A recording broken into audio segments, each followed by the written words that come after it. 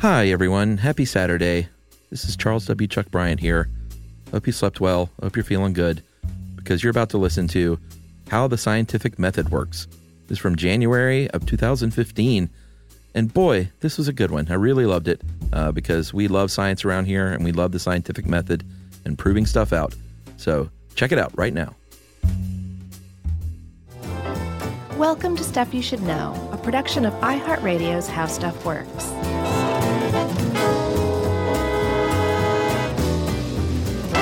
Hey, and welcome to the podcast. I'm Josh Clark. There's Charles W. Chuck Bryant. There's Jerry. It's Stuff You Should Know. Why are you grinning? It's been a while, man. I know. It's funny, like those words just come pouring out of my mouth, and it's cool. You wake up in the middle of the night saying that, and Yumi like slugs you in the face. Right? She's like, go back to sleep. She has to dry my brow. Yes, we pre-recorded some for December, as we like to do, to take a little time off at the end of the year and not explain things for a few weeks in our real lives. It's nice. Like, people ask me things like... what happened to that stick of butter? Yeah, I don't know. Don't ask. Don't even ask me. I could tell you. Yeah. But I'm not gonna. Exactly. That's how it goes in my house. Find your own butter. Right. December was Find Your Own Butter month. Yeah. That's a good one. That should be a t-shirt for us. Stuff you should know. Find your own butter. Or December's Find Your Own Butter month. Yeah, that's right. Maybe a stick of butter with some garland on it.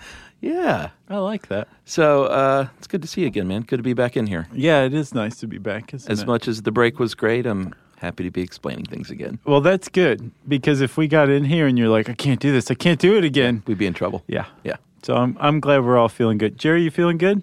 Jerry's got 2 thumbs up and a big goofy smile. Yeah. 2 of her 3 thumbs.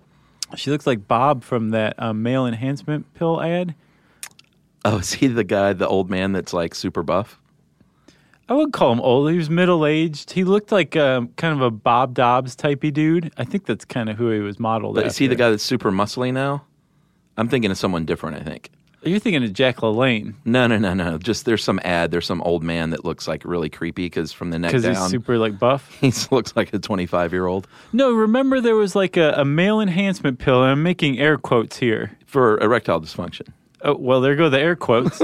But yes, and it was like in the early 2000s, I think. Uh-huh. Maybe late 90s, but I think early 2000s. And these ads were everywhere. And there was Bob, and like all these great things happened to him because he started taking this pill. I can't remember the name of the pill. But the company like got into a lot of trouble because it was basically like a subscription service. And like you gave them your credit card and you got this free trial, but then they started sending it to you, and it was like next to impossible to cut off service. Interesting. They were like, no, we want your maleness to be enhanced. So you've seen these ads. Yeah, I was going to start asking questions, but why? Why bother? I will YouTube. I will find it on YouTube. I'll be like, oh, Bob. Yeah, you will. You'll go, oh, and we'll have to come back in and record an insert. Right. The guy that's on the back of all those pill bottles in my bathroom. So, Chuck. Yes. I don't even remember how we got. Oh, yeah, Jerry did that. Mm-hmm. That was Jerry's fault. But you remember we did the Enlightenment episode? Yeah. Okay. We talked a lot about how there's this kind of tug of war over the human psyche. Sure. Between rationalism and mysticism, I guess you could put it. Yeah.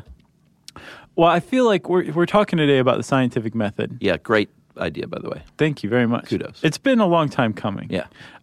Because I realized, like, I don't understand it as fully as I don't understand science. I understand the scientific method because it's pretty cut and dry and it's beautiful and elegant and simple. But then you just take this thing and it came out of the birth of rationalism. Yeah. And when you place it into the world and make it function, there's a lot of implications. Like, is it being used properly? Is it being used responsibly? Like, are we putting what constitutes faith into that? You know, like it just raises all this other stuff. And it made me realize, like, I don't understand science as much as I want to. So researching this, it was awesome. Yeah, and this is a cool episode, I think, because not only are we going to talk about the scientific method, but we're going to talk about just science, like what is science in general, and some of the rock stars along the way who really, laid out the path remarkably in like many, many years ago. Right. Like coming up with these amazing discoveries that still like hold, you can like hold their feet to the fire for a lot of this stuff. Yeah, because if you come upon a universal truth, Yeah. It is what it is. Like, you got to be the person who discovered it because, you saw it, you realized it a certain way, but ultimately it was there already. Yeah, like Newton. I mean, we'll talk about all this stuff, but it's not like now we're like, oh, Newton, most of what he said was wrong, but that's understandable because it was a long time ago. Like, his stuff holds up really, really well. I was wondering if he on his deathbed was just like, oh man, I contributed so much to humanity. It's mind-boggling. But I couldn't enhance my malehood. Well, Bob hadn't come along yet. So, Chuck, let's just quit stalling and talk about science.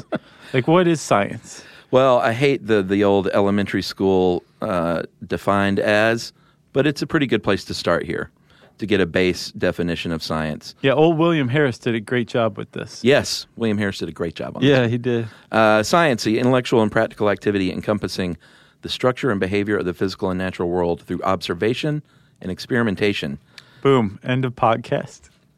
So the first part of that is science is practical, and it is, Bill Harris makes a great point in here. It's not just stuff you do in a lab, and it's not just for scientists. It is all about being hands-on and active, and it's all about discovery and asking questions about, that's how everything is ultimately solved, is by someone looking at something and having a question about it. Exactly. And then the scientific method comes in when you say, and this is how you properly get to that answer. Exactly. And he makes another good point, too, that the idea that there is a method, a scientific method, makes it seem like it's secreted away among the fraternity of scientists. And like you said, anybody can use it. It's just kind of part of being a curious human is It's not science. even anyone can use it. Everyone does use it. Nice. You just might not even know that you're using it.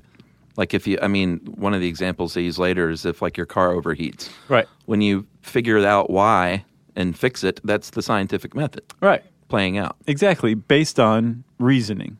Yeah. Okay. And deduction and induction. Right. Man, there's so much to talk about. Okay, so let's talk about that definition that you had. So the first part is that science it's a practical activity. So science is practical, right? Yeah.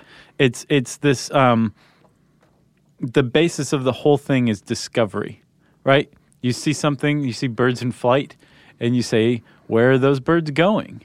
And if you just went and laid down on the ground and went to sleep after that, then you're not carrying out science. But if you went, I want to find out where those birds are going, and you follow them and you start taking notes, that is the basis of science. It's discovery. Yeah, and that's the observational part as well. Sometimes you're using a microscope or a telescope. Sometimes you're using your eyeballs. But no matter what your tool is, you're going to be watching something and recording what's called data or data, depending on, I don't know, what kind of person you are. Yeah. What do you say? I think I say both. I think I say data. Data? Yeah. I don't think I say data. Okay. Data. I say data. Data? Yeah. All right. We'll go with data. You say both?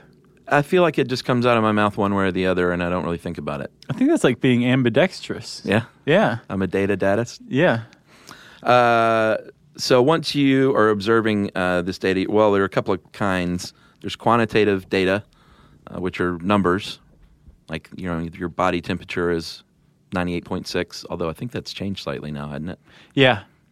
Yeah, it used to be like higher? if you were a human being, your body temperature is 98.6, and they realize like, no, there's a little more variation than that. Yeah, but any kind of just numerical representation is quantitative, whereas qualitative is behavioral. Like, I'm going to watch that bird eat and poop for the next week. Right, or what happens what will the slug do if I put a bunch of salt on it? Don't do that. No, you really should not do that. No, that's awful. But the reaction of the slug is gathering qualitative data. And depending on who you talk to, there isn't qualitative data in science, that it should all just be quantitative. Because, what? Yeah, because quantitative data is reproducible. Qualitative data it's not necessarily reproducible. You can observe the same phenomenon, but you're not necessarily controlling it. Okay, well, I guess I get that, but I agree with Bill here in that they go hand in hand. Yeah. and neither one is more important than the other. You need to have both. Well, a lot of people do, and we'll talk more about it later, because without the idea that qualitative data is acceptable and scientific, you don't have the social sciences. Like, they don't exist. Yeah, that's a good point. You know? But yes, we have quantitative data and qualitative data. I agree with you. They're both useful. Okay. It is an intellectual pursuit. So you can make observations on data all day long, but until you bring reason, in this case inductive reasoning, which is deriving a generalization based on your observations, then it's just data sitting there on a piece of paper. Like, it's supposed to lead you somewhere. Right, exactly. And so we should talk about inductive and deductive reasoning. Depending, again, it's really weird. One of the things I came across is that there's not a universal agreement on how science is carried out. Like, sure. I saw some places where there's no place for inductive reasoning in science. Then other places are saying, well, you have to have science using inductive reasoning. Everybody seems to agree that deductive reasoning is the basis of science. Right. But that you also have to have inductive. So deductive is basically taking a big, broad generalization and saying that it applies to something. Specific. More specific. Yes. Yeah. Inductive is the opposite, where you say, I've noticed these different data points. Yeah. And that means that this broad generalization is true. Right. So you go from specific, small observations to a broad generalization. And the reason that a lot of people say, well, inductive reasoning doesn't have any place in science is because you're saying those birds over there are all brown. Therefore, all birds of that type are brown. Even though I haven't seen every single bird of that type in the world, I'm saying that all those birds are brown. And a lot of people say there's no place for that in science. Well, if you want to go out and prove that, then that's your business, you know? You can't just say that and be like, and I'm done. Right, exactly. I guess you could, but you wouldn't be much of a scientist. Right, but you can use it to formulate hypotheses. Sure. Right? So you can say, I've generated all these data points. I'm going to put them together and see if this broad generalization is true. Right. Okay. So there is a place for inductive reasoning science, but everybody says deductive reasoning is the basis of science. Well, Bill Harris does. He offers a great example for inductive reasoning with Edwin Hubble of the Hubble telescope. He was looking through the Hooker telescope, which at the time at California's Mount Wilson. Is that the one from Rebel Without a Cause? No, that's Griffith Park Observatory, which has been redesigned and is really cool now. Is it? Yeah, I mean, it was kind of cool before, but it was definitely like sort of the space museum that time forgot. Oh, really? So they've updated it. I'll bet that was cool, though, in its own way. Yeah, it was neat. I used to live near there, so it was kind of... But that's like the famous one, at least in the movies. Yeah, it's where they have the big knife fight. Yeah. And there's this James Dean statue there, too. Oh, I didn't know. Like a bust. Neat. So, yes, Edwin Hubble, he's at Mount Wilson, and he's looking through the Hooker telescope, which was the biggest one, and at the time, everyone said the Milky Way galaxy is it. That's what we've got going on. Yeah, did you know this? Yeah, I knew that. Because we're talking 1919. Yeah, not that long ago. Did not realize this. And he started looking through this telescope and said, you know what, these nebula that everyone says are part of our galaxy look to me like they're beyond our galaxy. Mm-hmm. And not only that, they look like they're moving away from us. So he made this, through inductive reasoning, made this observation that, you know what, I think there are many, many galaxies out there, and not only that, I think they are expanding. Yeah. And through technological advancement with telescopes over the years, scientists, it proved to be true. Yeah, pretty cool. So this is a really good example of him saying, like, I've made some observations, and now I'm going to say this broad generalization. Yeah. Right? So these galaxies appear to be moving away from another. So the whole universe is expanding, right? That's inductive reasoning. Yeah, it's a pretty brave thing, especially back then, because you're really putting your reputation at stake. It really is. You know? So what Hubble did was what we've come to see as science. He made some observations. He came up with a hypothesis.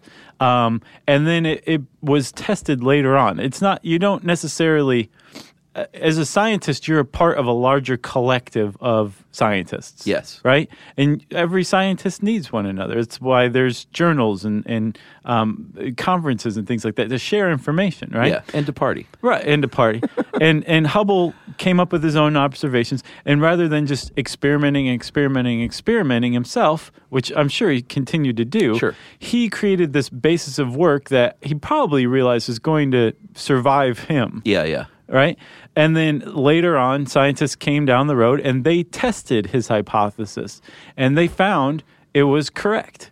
And so his hypothesis became a theory. It eventually became part of the basis of the Big Bang Theory, that the universe started as a huge explosion and it's expanding still because it exploded at one point, right? Yeah. And they did that by carrying out other tests. Or experiments. Exactly. Yeah. So this is how science works. Like some guy back in 1919 makes some observations in California. In 1925, he proposes this big, broad generalization. Yeah. And over the next ensuing half a century, more and more scientists all around the world start testing his hypothesis and find it to be true, so it becomes a theory. Yeah. Well, let's finish up here with science. Okay. The last part of the definition is that it's systematic and it's methodical and it requires testing and experiments and it requires those experiments and tests to be repeated and verified, and it's a system, it's a way of working things out. It's a way of working, and that is the scientific method, basically. Yeah. You have your idea, you pose a question, you theorize or you put a hypothesis out there, and then you go about trying to either prove it or disprove it. Yeah, exactly. And then the way that you go about proving or disproving it, that's the scientific method. Everything else is just scientific inquiry. The way you go about the standardized way of going about scientific inquiry is the scientific method. And we, friend, will talk about the scientific method right after this.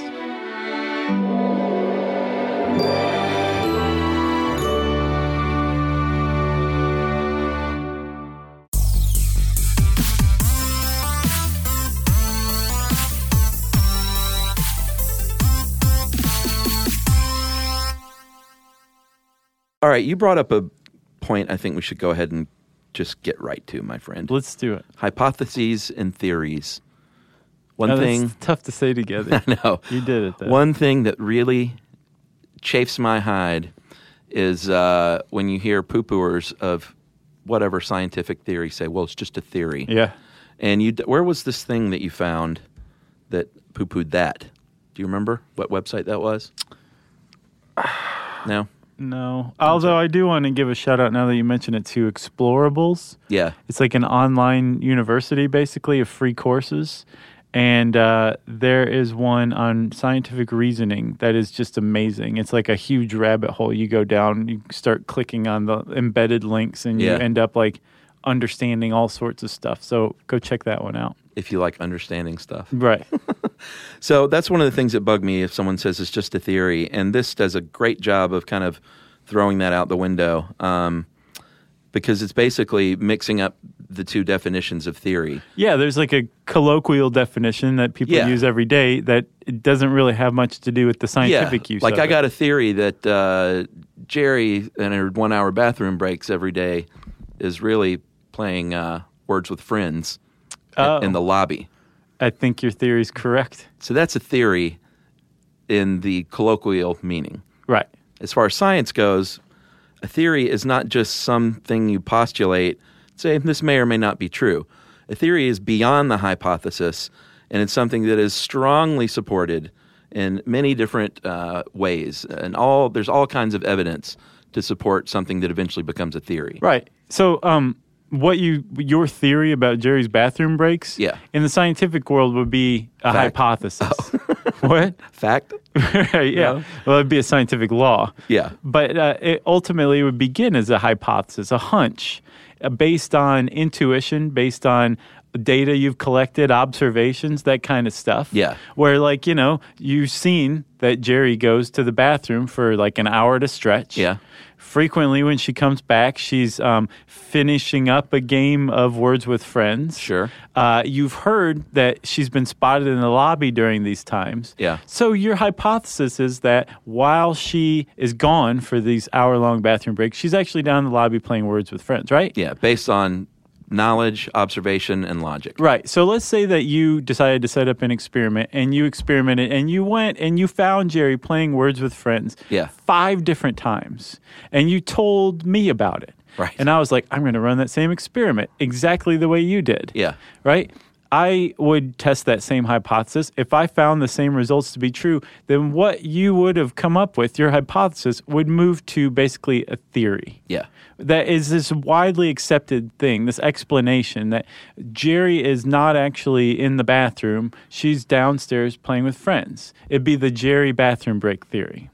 That's right. And then if it turns out that you find that Jerry spending an hour a day pretending to be in the bathroom, but actually being downstairs playing Words with Friends, if the universe couldn't exist without her doing that every day, you would have a scientific law. That's right. Yeah. I think that was a good example you came up with. Well, that's a great example, as it turns out. I guess the point here is when you hear someone say in an argument, well, that's just a theory, just punch them in the head and then tell them what we just said about the bathroom breaks. Yeah. And they'll say, who's Jerry? Or just cue up that whole bit and stand outside of their window wearing a trench coat and holding a boombox over your head with this smug look on your face. All right, so should we go back in the old Wayback Machine a little bit and just talk a little bit about how the scientific method came to be? Yes.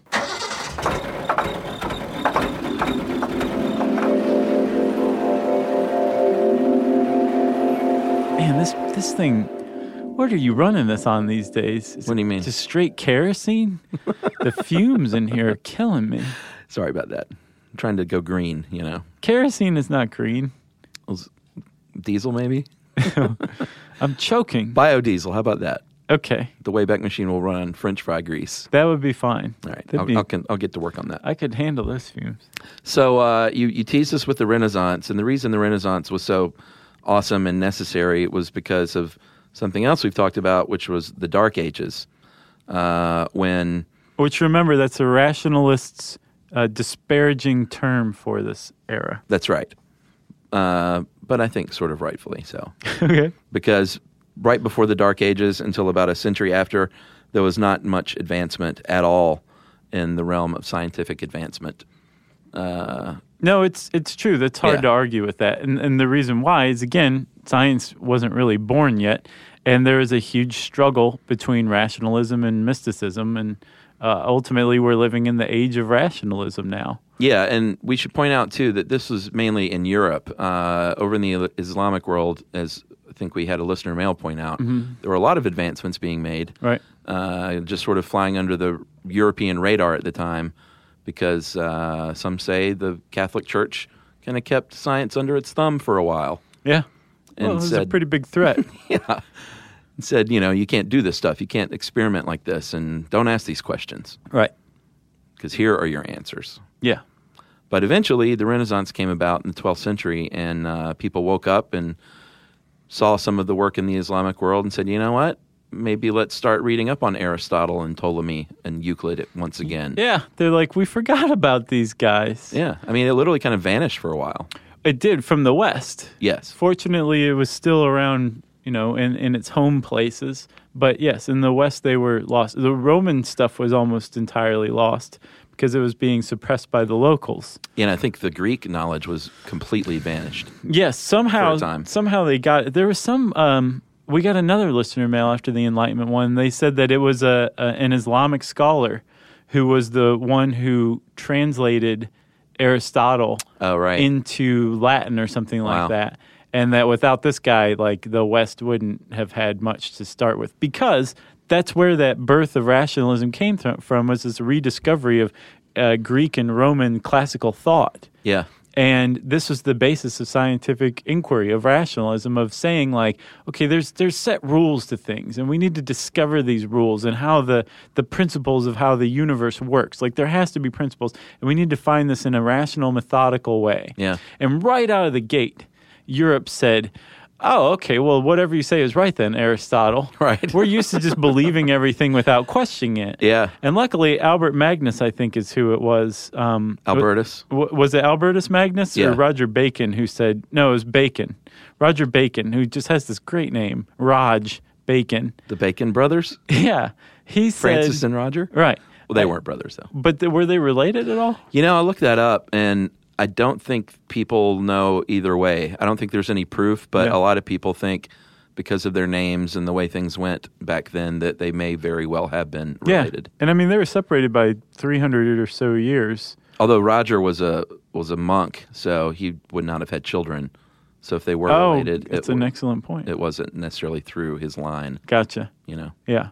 It could have been a nephew or something. Yeah. Or his brother Kevin might have had the line that matched. So Roger was the one who said, everybody stop. Just because Aristotle wrote something doesn't mean it's fact, especially when we find contradictions to it. Yeah. It doesn't, Aristotle's not automatically right. And this was a huge advancement.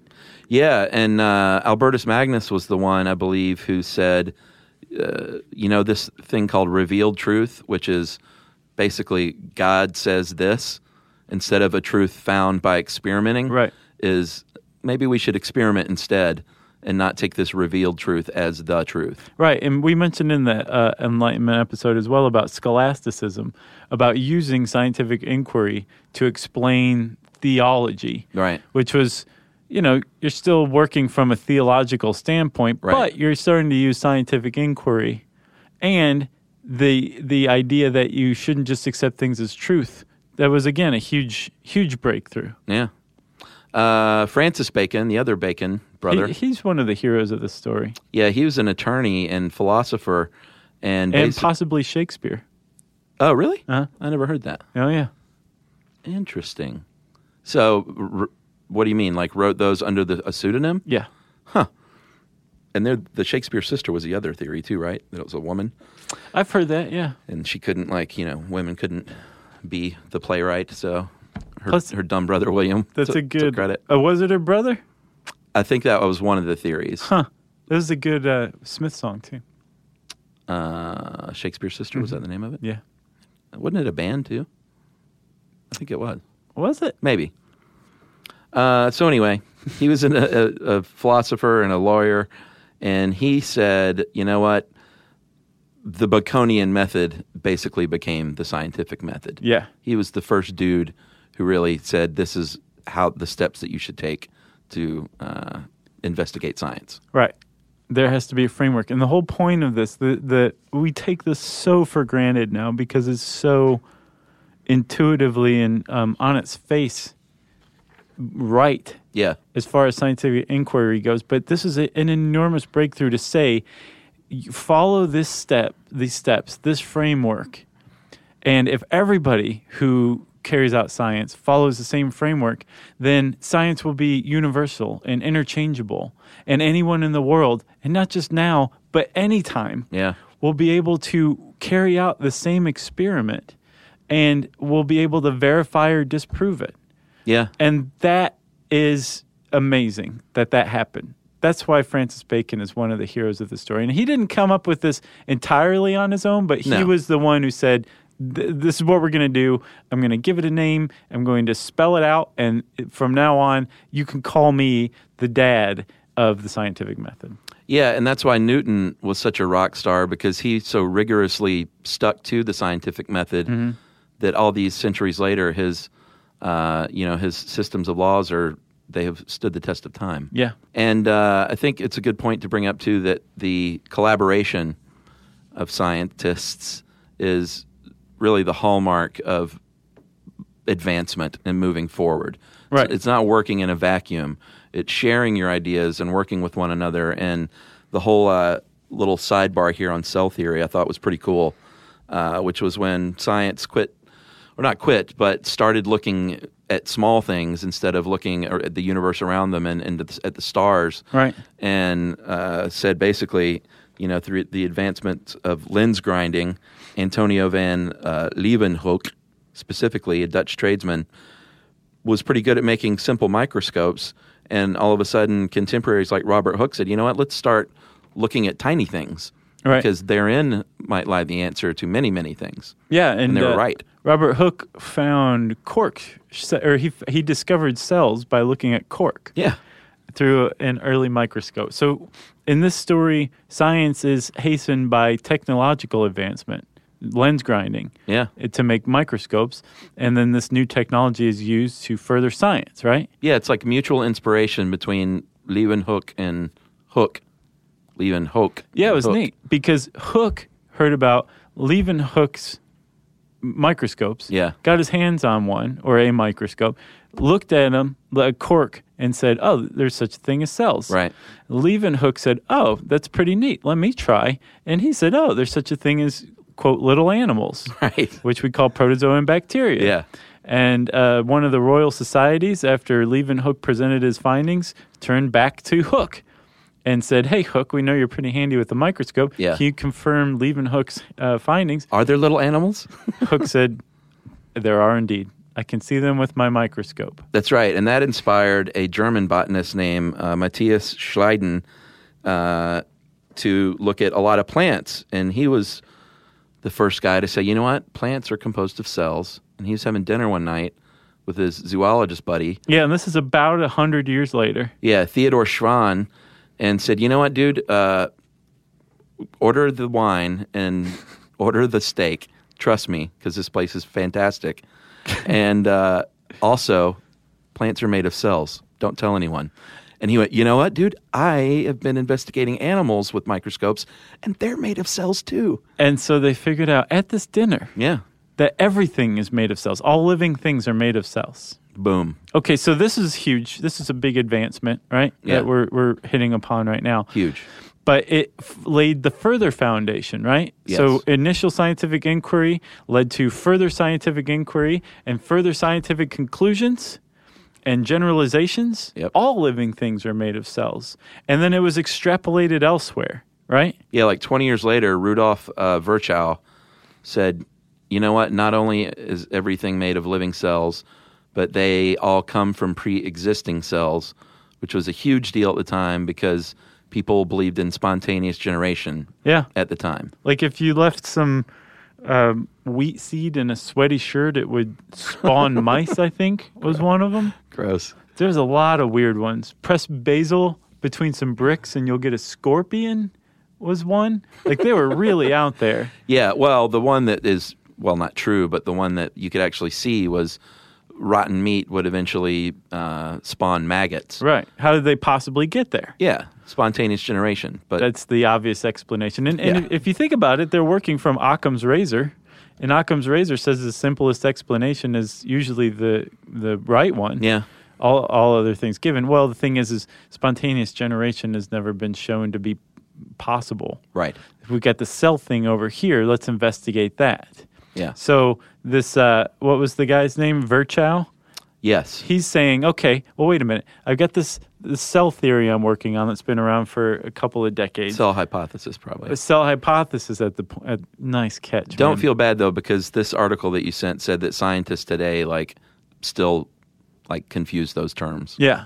Just colloquially. And the How Stuff Works article makes a good point in saying that science and everything that has to do with it is in the scientific method is very fluid and open to interpretation and experimentation. Yeah. Obviously. But so he says, okay, this cell hypothesis, this is a pretty good explanation for what we now call spontaneous generation. He didn't do anything about it. He just put it out there. Yeah. And then along comes Louis Pasteur, who does do something about it. He figures out a great experiment to try to disprove spontaneous generation. Yeah, it's pretty simple, too. He basically took a broth, put equal amounts in two different beakers. One had a straight neck and one had an S-shaped neck. He boiled it just to make sure everything in it was killed, and then just let it sit there in the same conditions, open to the world, and or open to the room, like it wasn't corked, in other words. No cork. And he noticed that the one with the straight neck eventually became cloudy and discolored, meaning there was some junk growing in there. Yeah. And the one in the S-shaped neck did not do anything. It remained the same. Right. So that led him to think, what? Well, he thought that germs, that there was such a thing as germs, which Leeuwenhoek and Hook had already shown. Yeah. And that that in the S-shaped flask, they had gotten trapped in the neck. Mm-hmm. In the open neck, they had been able to just enter unobstructed and had generated there. The reason that the S-shaped flask was still sterile was because there is no such thing as spontaneous generation. If there were, then no S-shaped neck would impede anything like that. And boom, there you have it. So he disproved that spontaneous generation is a thing, right? That's right, through the scientific method. Exactly. Here's the leap that a lot of people make, scientists included, that really is a great disservice to science. He didn't prove cell theory. Right. What he did was take that cell hypothesis and present some really persuasive evidence that it's probably right.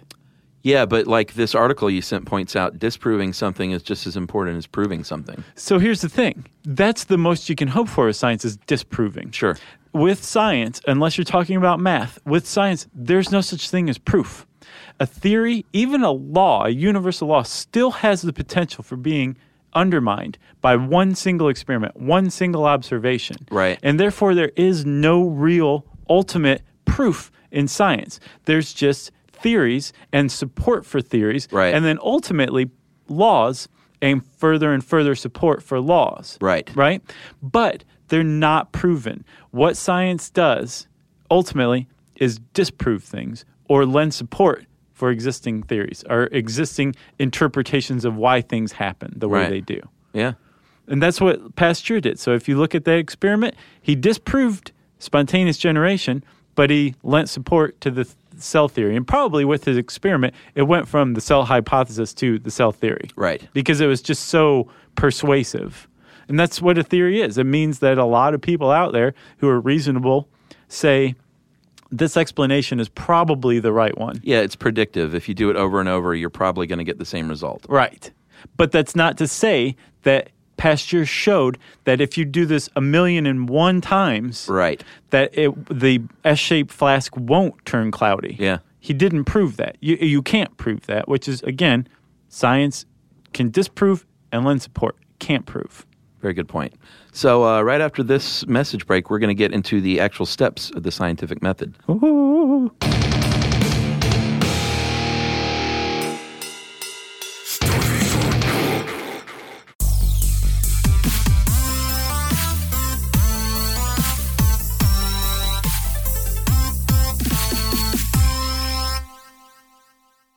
All right, dude. I guess at long last, we're there. Like you mentioned before, the scientific method is fluid. And it's not like when you get your science degree, they hand you a little laminated card, yeah. like the Miranda rights that cops carry, right? That, list out all the different steps you have to take. But generally... maybe. Yeah? We should carry those around. Right. We should make little wallet cards of the scientific method just to carry with the Stuff You Should Know logo on it. Oh, yeah. We'll make $1 million. We could brand them and sell them. Yeah. Generally speaking, though, it follows these steps. The first thing you do, like we mentioned earlier, is you observe something, you ask a question. Next, like Darwin was known, I think when we did our podcast on him, he would spend like a week on 3 square feet of ground on his property. It was like even longer than that, remember? Yeah, remember, it was, wasn't it? He said that he wasn't going to mow his lawn for like 3 years because he wanted to see what happened. Yeah, so he's the ultimate in qualitative data of just observing, writing things down, and asking questions. And the reason you ask your question is so you can narrow something down. I think the example they use in here is on Galapagos, like the beaks of... what bird was it? The finches? Yeah, the finch bird. He noticed a bunch of different beaks. So he finally posed a question like, I think these beaks are different for a very specific reason. Right. And I aim to find out why. Yes. He said, what caused the diversification of finches on Galapagos? Ooh. You should have done that with an accent. Well, yeah, he would have had a British accent, huh? Yeah. Huh. Unless he was pretending to be someone else. I always think of him as like sounding like Hemingway or something. Oh, yeah? Yeah. Drunk and violent? Kind of. But he wasn't. He was like the opposite of that. Yeah, well, I saw the movie, so I picture his voice as the dude that played him, who I can't remember right now. Ed Norton. No. I finally saw Birdman, though. Did you see that? Mm. Yeah? Yeah. Great movie. I disagree. Oh, you didn't like it? No. What? Wow. That surprises me. We'll get into that off the air. So, sorry, you just threw me with that. Make an dissension. observation. Yes. He's on Galapagos, and he's like, what the heck's with all these different finches? Right. It's one small island. Why would there be different species of finch? So ask the question. And why are they all seeming to survive and coexist so well? Then he leads to the question, what's making all of these species of finches so diverse? Right. Or Bill Harris uses a pretty good example that's something everyone can understand. Like, what car body shape is the best for air resistance? Like one that's shaped like a box or one that's shaped like aerodynamic like a bird? Right. And he carries that out in the next step.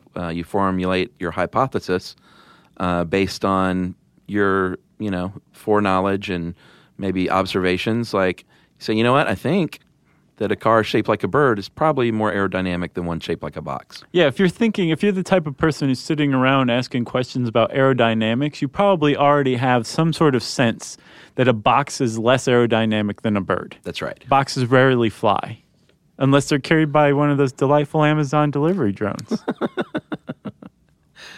They don't have those yet, right? They're not going to do that, are they?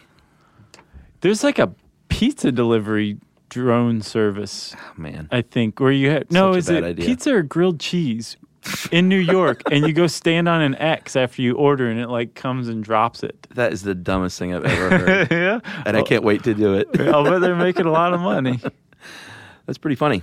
Yet we can't get food to the homeless somehow. Exactly. We can drop a grilled cheese on someone's head. Right. They're like, you homeless guy, get off of that X. Yeah, exactly.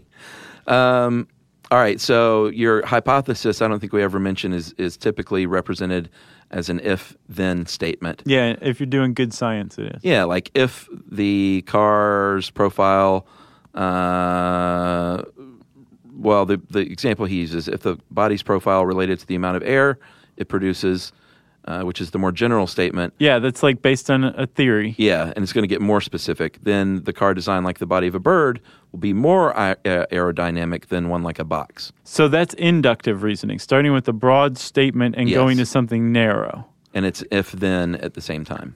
Yeah. And now you have a test. You have a question that can be answered. You can figure out a way to answer it. Yeah, and he points out, too, this is pretty important that your hypothesis, if it's formulated correctly, means that it's testable and it's falsifiable. Which are often one and the same. True. Yeah. And that's, again, we go to the people who say that their soft sciences aren't real science. They're pseudoscience because a lot of the data that they come up with, a lot of the hypotheses they come up with aren't falsifiable. They're not testable. Right. It's a thing. It's an issue. It's a thing. So next up in the steps, you're going to experiment. And when you experiment, you can't just go in there willy-nilly and do whatever you want. You have to set up specific conditions, and they must be controlled. That's the key. And you want to, everything that's supposed to be identical needs to be identical. So basically you have two variables at least.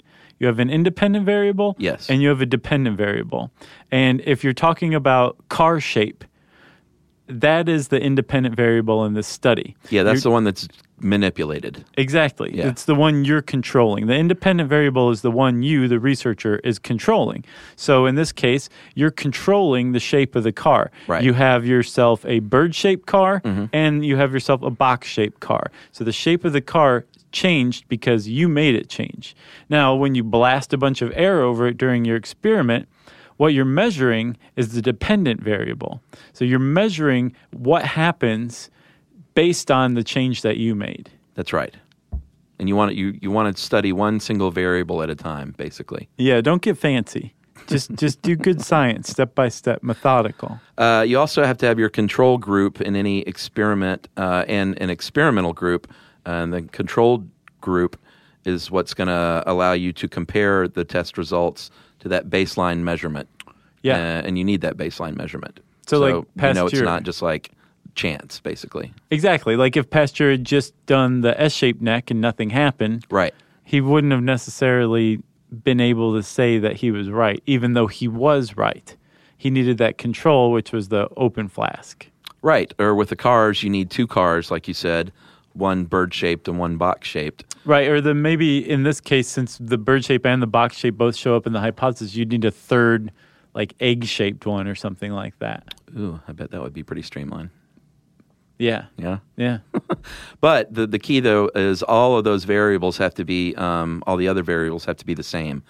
Like you have to have them, they have to be the same weight. They have to be painted the same. Mm-hmm. The tires, everything, the windows. One can't have an antenna and the other not. They got to be identical other than the one variable. Right, the independent variable that's the one you want different. Everything else you want the same, or else it's possible that this one had bigger tires, so that actually made it more aerodynamic. Yeah, and you're just doing yourself a favor by doing all that stuff. Yeah, you want to rule out everything else but that one variable. Yeah. After that, you want to analyze your data, so you can draw your conclusion.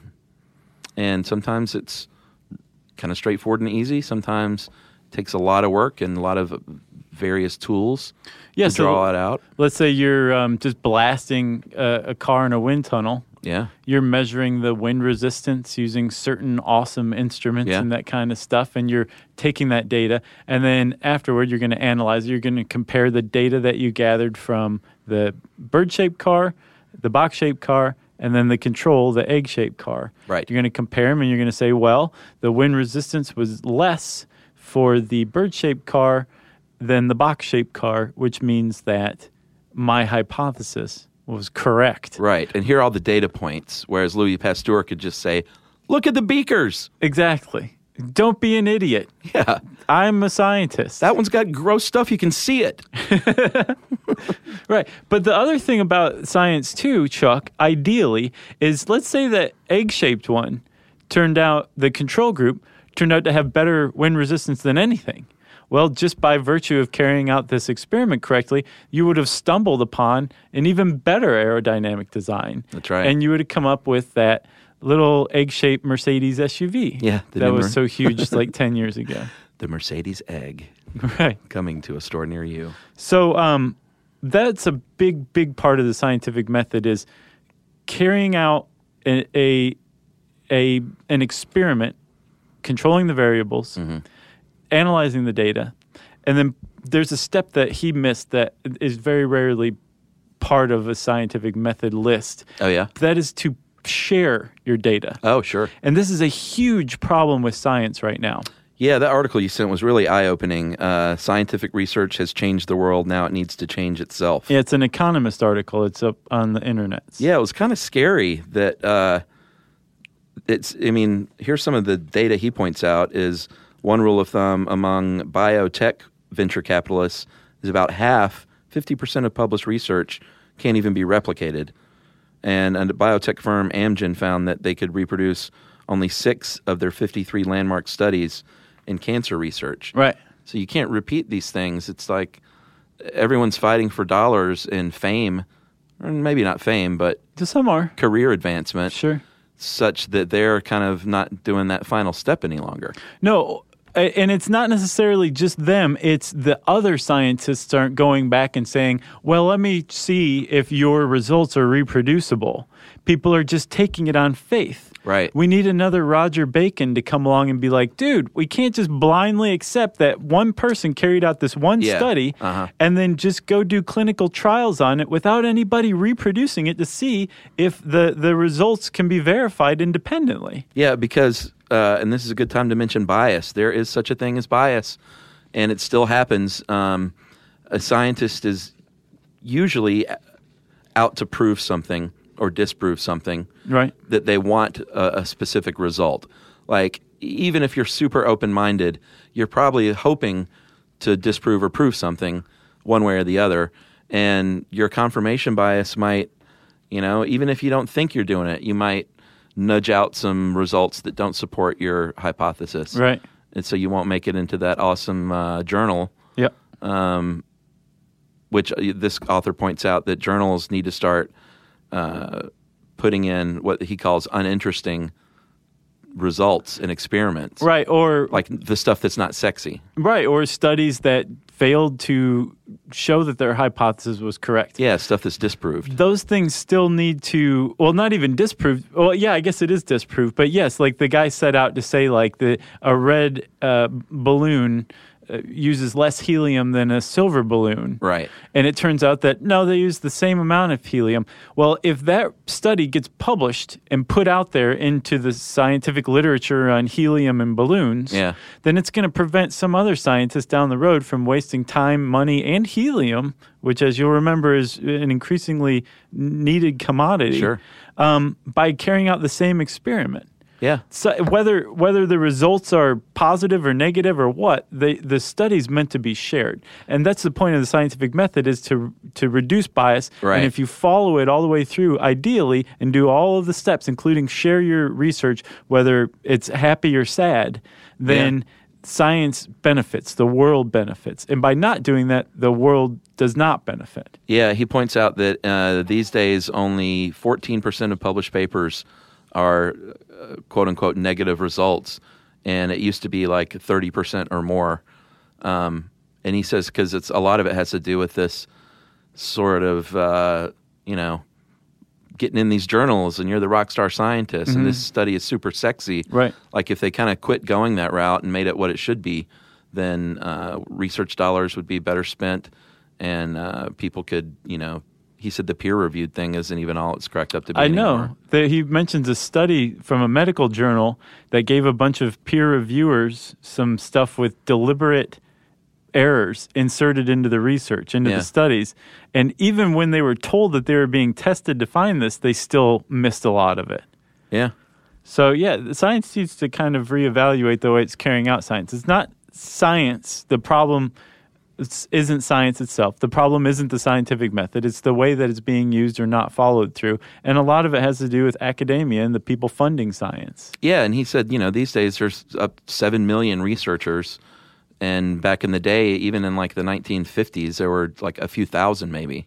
Right. So there's just a lot of career competition. He calls it careerism. And so you fake a result or two, or you just nudge out some results that don't support your hypothesis because you want the bigger paycheck or the fame or notoriety, and all of a sudden science is not science. Yeah. It's pseudoscience. Exactly. And speaking of pseudoscience, I think we've reached the point where we should talk about the limitations of the scientific method, because it does have its limits, right? Yeah. Like the way that the scientific method is set up, especially if you go through, if you include falsification, which most scientists now say is a thing. Like falsifiability of your hypothesis means that you have a real scientific hypothesis there. Yeah. If it can be disproven by some observation or some measurement or whatever, then it's falsifiable. And if it's not falsifiable, then it's not really science. So the thing is, for something to be falsifiable, and it was actually a philosopher that came up with the concept of falsification, a guy named Karl Popper in the 1930s. Yeah. And he was the one that said, like, you have to be able to falsify something for it to be disproven or supported. Right. And if not, then it's pseudoscience. Right. Well, part and parcel of that is that what you're saying has to be able to be detected empirically. There's some way that the presence of it has to be measured or inferred. Right. And so a lot of people say, well, then with the scientific method, it reaches the limits of its current usefulness when it tries to explain the supernatural. Right. When somebody says, like, ghosts are real. Exactly. You can't prove that. Well, you also can't disprove it either. Right. Right? And so if you are a scientist who says, because the scientific method can't prove or disprove the existence of ghosts or God, there is no such thing as ghosts or God, you're making a leap of faith just as much as the same person who says science can't prove or disprove the existence of ghosts or God, therefore gods and ghosts are real. Right. they're both leaps of faith. And that really the most scientific approach to the existence of the supernatural, whether it is a ghost or God, is that we simply don't know and that we cannot know scientifically.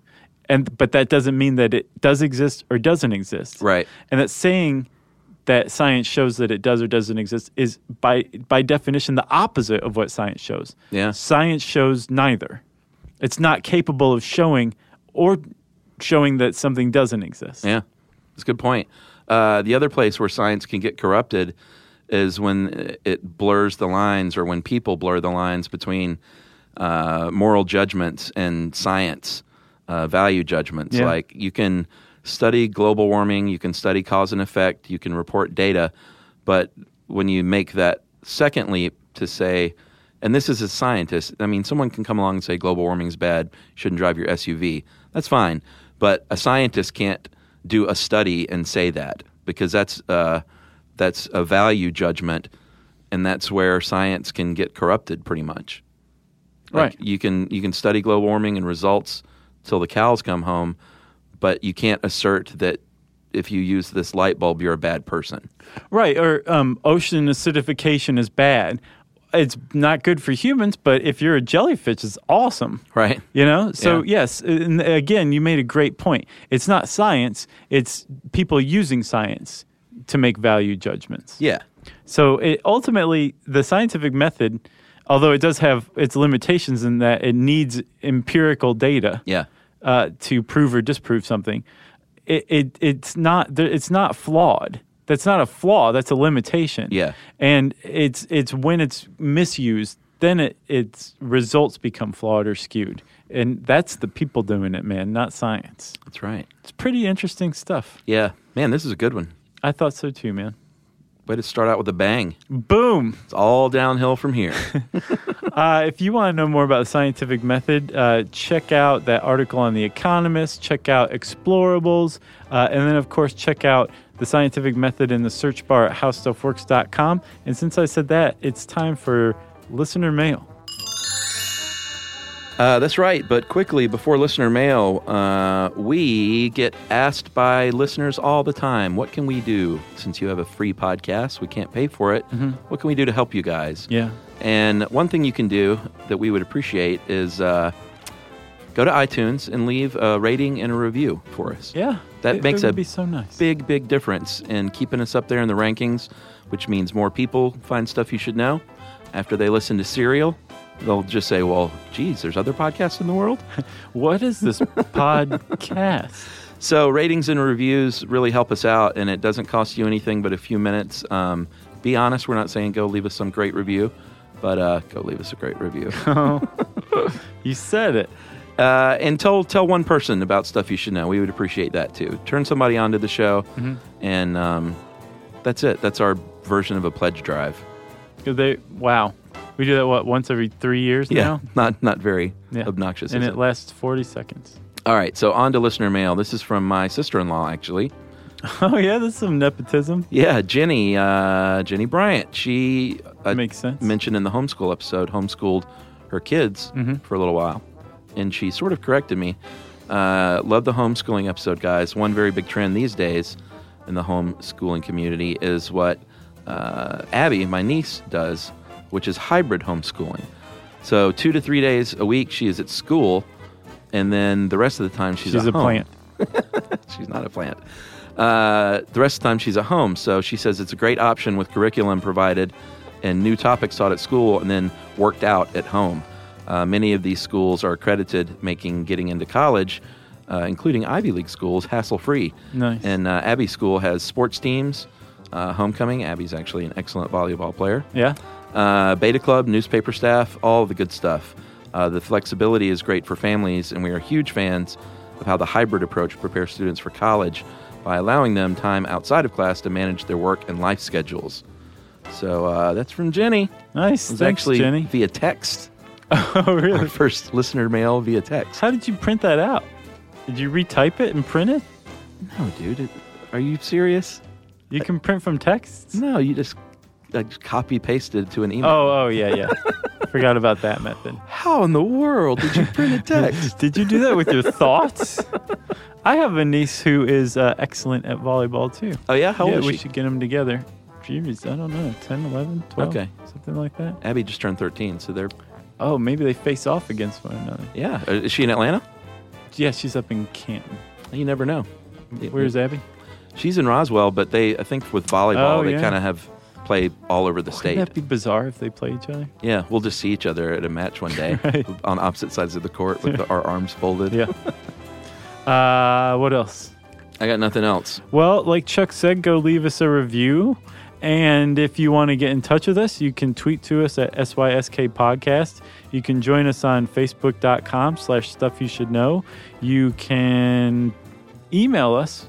Do we still do that? Yeah, you can't text me. At stuffpodcast@howstuffworks.com. And as always, join us at our home on the web, StuffYouShouldKnow.com.